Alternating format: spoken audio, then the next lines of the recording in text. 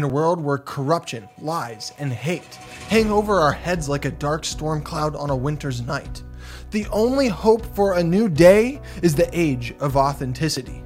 Join me for Season 4 as we go on a mission to help 100 million people break out of isolation and into acceptance. We're going to come alongside visionary entrepreneurs, change makers, and thought leaders. We're going to crack this code together. An array of light and an age of authenticity is upon us. Enjoy today's episode. Hi, everyone. This is your host, Christopher Decker, for another episode of The Age of Authenticity. Today, we're speaking with John. John is a writer. He is an awesome human being, and I'm really looking forward to this conversation. Well, thank you for having me. So, could you speak a little bit to the topic of authenticity and how that's played out in your life, in your writing and your work? Wow, that's a authenticity. Well, it's what's allowed me to be a writer. So without it, there's been many times in my life that I've had to, authenticity has opened up opportunities and doors for me. I can think of, so I started off as a social worker in my earlier incarnations, and I had decided to become a writer, probably I think it was about 2007 to full time.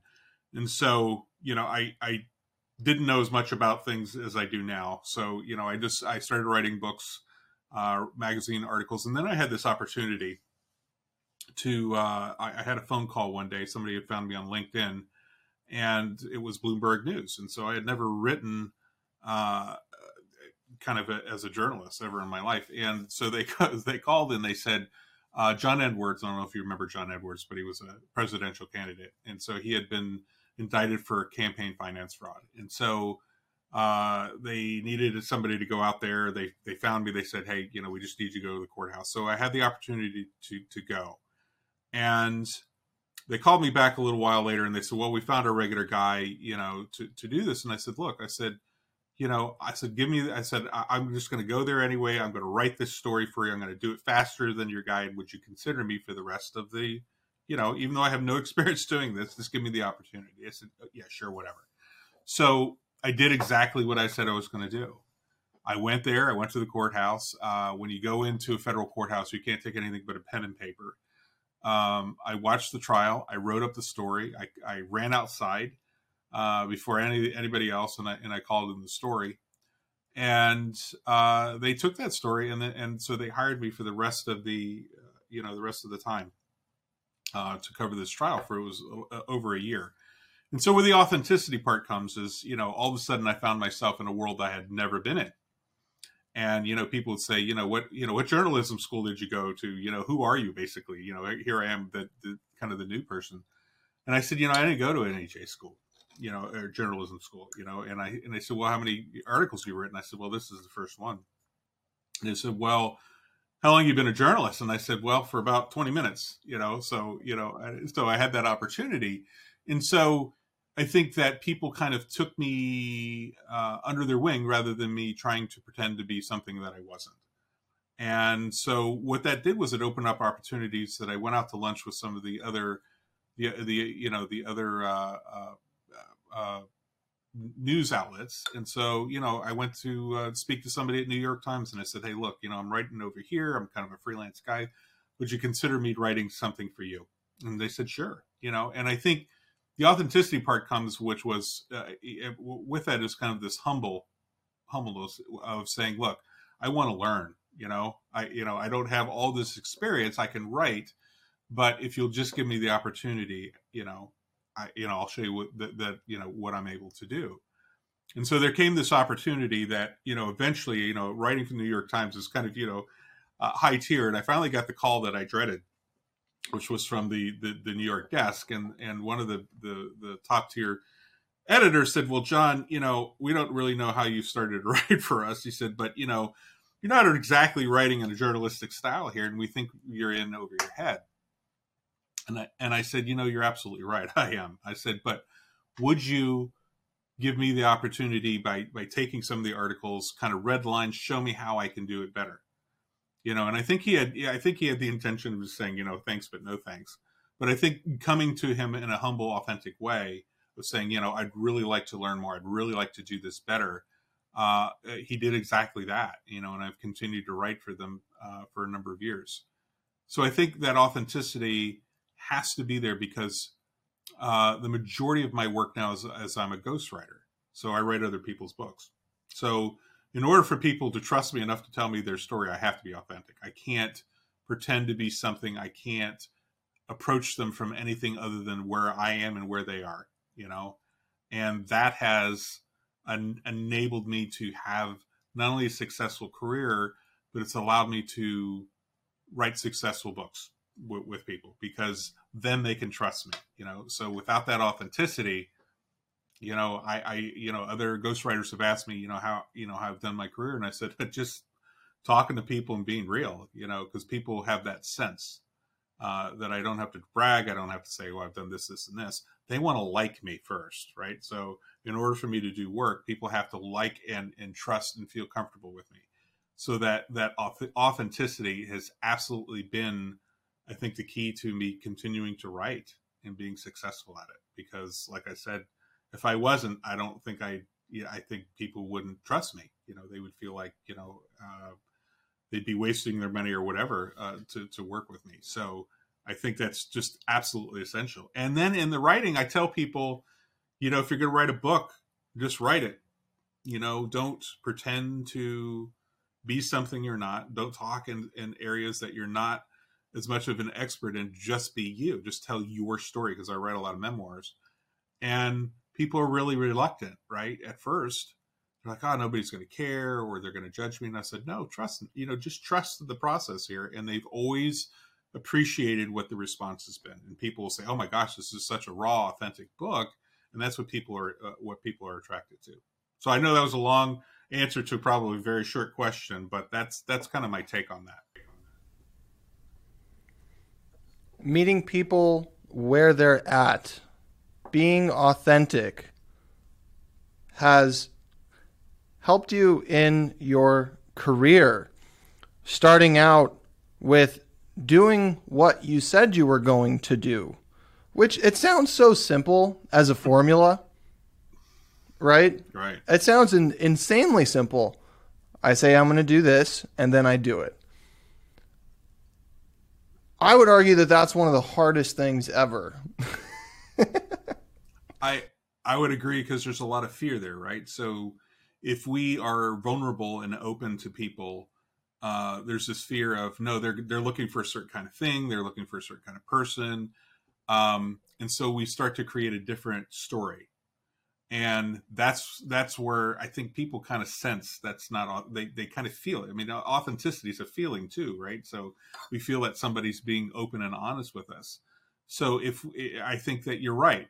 There's this fear of rejection. Like if I went there, wrote the original story and just completely bombed on it, it was a lot of risk of feeling like a failure. But at that point, I had nothing to risk, because it was something that was it was an opportunity. So I think taking the authentic route was the only way to go, and taking the risk, because authenticity, there is a risk. There's a risk of rejection, of judgment. And, but I think that the rewards at the other end is probably the greatest one is I can look at myself in the mirror every day. Right. So I can say, yeah, I'm being the best version of myself. And I'm being authentic with people. I'm not overselling. I'm not over promising, because I think that's where you get into trouble, right? So we try to create the narrative. Sometimes we try to create that narrative that we think people want to hear. We want to offer them something because we want them to either hire us or like us or whatever. But in the end, if you can't produce it, you're not really truly being authentic. I'd rather say I can't do that right now, or I can't do it in that time frame, or whatever. Or even turn something down because I really feel like it's not in my wheelhouse, than to try to do it and fail, and knowing that that's not going to be something I can accomplish. So, if I say, hey, I can write for this, look, I may or may not, right? So I've gotten a lot better at writing certain kinds of writing. But I've always said, I've always just come from where I am. And I think that's because if you don't, boy, you're setting yourself up, and you're setting them up too. That if you feel that if you're saying that you're going to accomplish something or do something, or you're going to produce something and you don't, how long are you going to last? Not very long. Have you ever had to turn down something that was really, really hard to turn down? Number of things. Sometimes I've been lucky enough to been offered to write, celebrity kind of books and stuff like that. And so to me, it's like, oh man, this could be a real career changer. But then I feel like the personality isn't right, or, the timing isn't right, or I kind of have this feeling of the way it's going to go, the relationship, just because I've done this for so long, that I've said, I'm sorry, I got to pass. And I think sometimes they're shocked. It's like, do you know who I am? I said, yes, I do. And that's one of the reasons I'm not doing it. But I think that it's sometimes it is hard, because if I can't put my 100% into it, it's not going to do me any good. That I could be dazzled by the shiny who this person is, and just really, write a really rotten book, or, and maybe they'd be happy, maybe they wouldn't, but I wouldn't be happy with it. And I think at the end of the day, I do what I do for myself, for my family, and to produce what I want to do, which is a great position to be in. I've had, early on in my career, I had to take whatever I could do, but at this point, because I've built that reputation, that I can turn things down. Sometimes it's hard. It's like, man, that would have been a really great boost to my career, but it just wasn't. It's just not worth what it would cost me. Yeah, you have an insane amount of artistic discipline. That's like amongst creative people, that's an enviable position to be in, where you can turn down that work that would get you, I don't know, the exposure. Right. Do you know who I am? Do you have any idea who I could make you? Right. Well, maybe I'm not interested in that. Maybe I don't want to be made. Right. Maybe I want to make, Mm-hmm.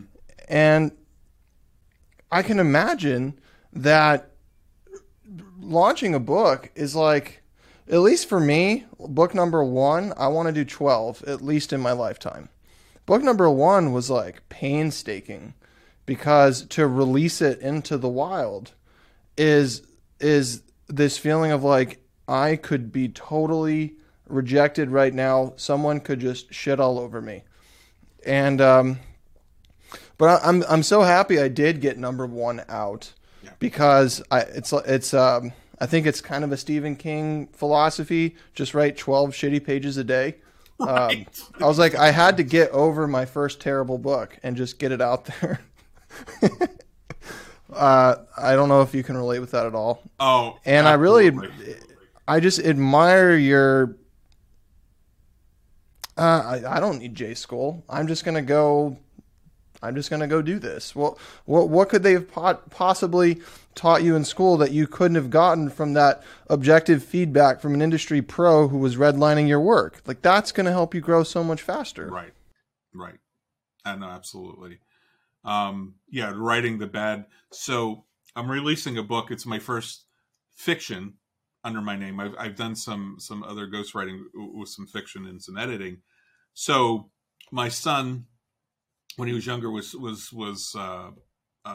the hospital a lot. So I wrote this book as a way for both of us to get through this process, because he was very, very young, very scared. So I just started writing them this story every day. And eventually he got better. He was released from the hospital. Fast forward probably a year. He comes to me after school, and this is kindergarten. He says, "Where's my book?" I said, "Well, what do you mean, where's your book?" He says, "That book you wrote for me." He says, "I told all my friends in school that there was a book that, because I did feature him. So I made him kind of the main character in this book, in which all the bad things that were happening to him was kind of like his magical power. So it was kind of helping him think about that it wasn't all bad." And so he said, "I promised them all a signed copy. So, this is what you do, Dad. Can you just, get this book out?" That was 3 years ago. the book is finally coming out, in the spring. But boy, it was a process of, I was so used to being on the other side of the table of editing and doing stuff. But boy, when you start getting those first edits of a book that you're like, I never really intended to write, it was rough. I mean, so it took me this long to finally get it to a position where I wasn't embarrassed to put it out, in the world. But yeah, it was just a process of rewriting and writing. And I think that's the other hard thing for writers is, man, once you finish that draft, you're like, yep, I'm done. And that's really just the beginning of making a decent book. Because then, it's just taking other people's feedback. And that's sometimes hard to accept, of saying, well, maybe that wasn't the greatest way of writing it, or maybe you need to rewrite these passages. And I ended up rewriting this book 3 times. And that was rough, but I had to put in the work, right? Because at the end of the day, my name's on that cover. So if I'm not comfortable with what I'm putting out there, I have no business putting it out there. So it was hard because I had to be on, authenticity is also being honest with ourselves. That, not every word I put on the paper is gold, that I have to be able to accept the feedback so I can get better. And I think the second, it's going to be a trilogy now. Never intended to do it, but I think the second book is coming much easier because I learned so much from the first one, right? So, but yeah, it's just a matter of just sitting down every day and just writing and just not judging and, putting it away and, going about it the next day. And eventually you got a book, or at least a draft of one. So, I definitely understand where you're coming from. Yeah, that moment of, okay, first draft done, like I've got the words, first draft done. Don't you dare touch this because it's perfect. Right. No, it's not. And I think part of authenticity is that feedback and using feedback as fuel. I've heard other people call it killing the baby. Just kill the baby, get it done. No, killing off your darlings. Yes, absolutely, and that's tough, But even writing for New York Times, writing for Reuters and places, I think I have this great story. By the time I get they send it back to you, and then I read what's basically what they've whittled it down to. That's rough some days because, man, I just spent 8 hours on that, and they took one sentence from it. But that's to me, that's just part of the process. And so you're right; it's not for the faint of heart because you're putting everything you have into it, right? So books are tough because if you're doing it right, there's a whole lot of authenticity, vulnerability that you're putting it out there, and you're hoping that you weren't the only one that liked it. That you're hoping that somebody else gets something, whether it's fiction, nonfiction, or otherwise. So I'm starting to get reviews of the book that I wrote for my son, and thankfully they're positive. And it's interesting that the things that people are saying about the book I never saw as I was reading it, because we can't ever really get into the head of our readers. So it's just really interesting the feedback that I'm getting back, which is positive, but it's you just never know. And I'm waiting for that bad review, and I'm prepared for that, because that's going to happen. But I think you just have to be, kind of honest with yourself, which is you put out your best effort. And unless it's your best effort, which means you're putting in the hours, then I don't want to put it out there, and that's the other thing, you're talking about turning things down. Sometimes if I don't feel like it's the best thing I could produce with somebody, then I don't want to do it. Part of it is my reputation. What are those indicators though? Like I'm curious what your red flags are. Like what's something that you see where it's like, there's no way I'm touching that? Because you've developed a muscle here. Right. So I think part of it is, especially for ghostwriting, I'm the pen, they're still the author. So if they don't want to be a part of that process, they want me just to interview them once and, 2 months later I have a book. And it will never work because I have to have time. I got to have access to them. And if they say, well, I'm just really too busy for that, I'm out, because they'll say, well, can't you just collate these articles or something? I said, no, And if it's going to be your voice and it's going to be your book that they will never know that I ever existed in the process, that when they read it, it sounds like you in their head, then I can't do it. And it's not a matter of money at that point. It's a matter of quality, because they're not going to be happy with the results ultimately. And I think that's where the muscle, so early on, I learned if I take on the book and it sounds like me, they're not going to be happy with that. I mean, it could be factually right, but it doesn't sound like anything they would have written. And so if they're not available or wanting to be a partner in that process, then it's not worth it. I know where that's going to end up.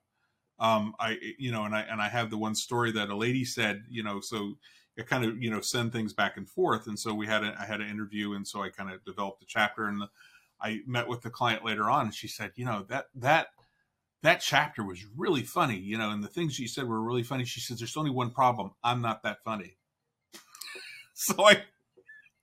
She says, I hope to be that funny one day, she said, but for sure, I'm not that funny now. So I had to rewrite it. Right. So without that feedback, but she was also being authentic, right? Because she didn't want to put out a book that didn't sound like her, or that would in any way indicate that she wasn't, doing it. Because, if their name, and I tell them, I said, at the end of the day, your name's on the cover, not mine. So unless you're happy with it and it sounds like you, and this is your best effort, that I'm just a tool that you're using to get to that finish line. But if they're not available, and I know early on, because one of the things I absolutely have to do, and which is tough during COVID, is I got to meet with them. I got to get into their space, so I usually fly out and meet whoever the person is going to be, because it's hard for me to get a sense of somebody without spending time with them. And so now, of course, I have to do a lot of that over Zoom. But boy, you found that so many things about a person, because we have this kind of mask we wear. But if I'm in your space, I can kind of see beyond that. If I'm spending some time with them, or kind of in their area, where they live. And I think it's always an interesting, it really helps me get to an idea of who they are. But if they're unwilling to do that, again, that's a red flag of saying, well, you just want me to take some ideas and write you a bestseller. That I'm not that guy. Well, let's flip this switch from red flags to green lights. Like, what does the green light look like? I think the green light is folks that, first of all, you got to have a really good story, but you also have to be willing to, again, somebody will, this is a green light. So if somebody's telling me a story and they go over something and they'll say, okay, I'm going to tell you this part, but it's not for the book. It's always a green light for me, because I'm like, I'm about to hear the real story, right? But I think it's their willingness to then say, okay, I'll consider that. Because sometimes I said, all that other stuff is interesting. I said, but that one thing that you don't want to talk about is really what's going to make your book. And when people have trusted me on that, they've always been happy. And I have an example of that. There was a book that I helped ghostwrite. It was some of the clients I can talk about. He doesn't mind. So he's an anchor in the Arizona, I think, CBS. And so he wrote this book about addictions, and he had really bad drug addictions and sex addiction. And so he was this icon within a number of different areas that he was an anchor. And one of the things that, when he was little, he has really dark eyelashes and dark eyebrows. And so he got made fun of as a kid. And so they used to call him Mascara Boy. And I said, man, that's your book. That's the name. He said, are you serious? He said, that's, it was kind of raw for him. And I said, no, if you were able to put that out, and just be that authentic. I said, it's a really kind of catchy thing, because it kind of grabs people's attention, but it really is at the essence of being vulnerable and trusting your readers.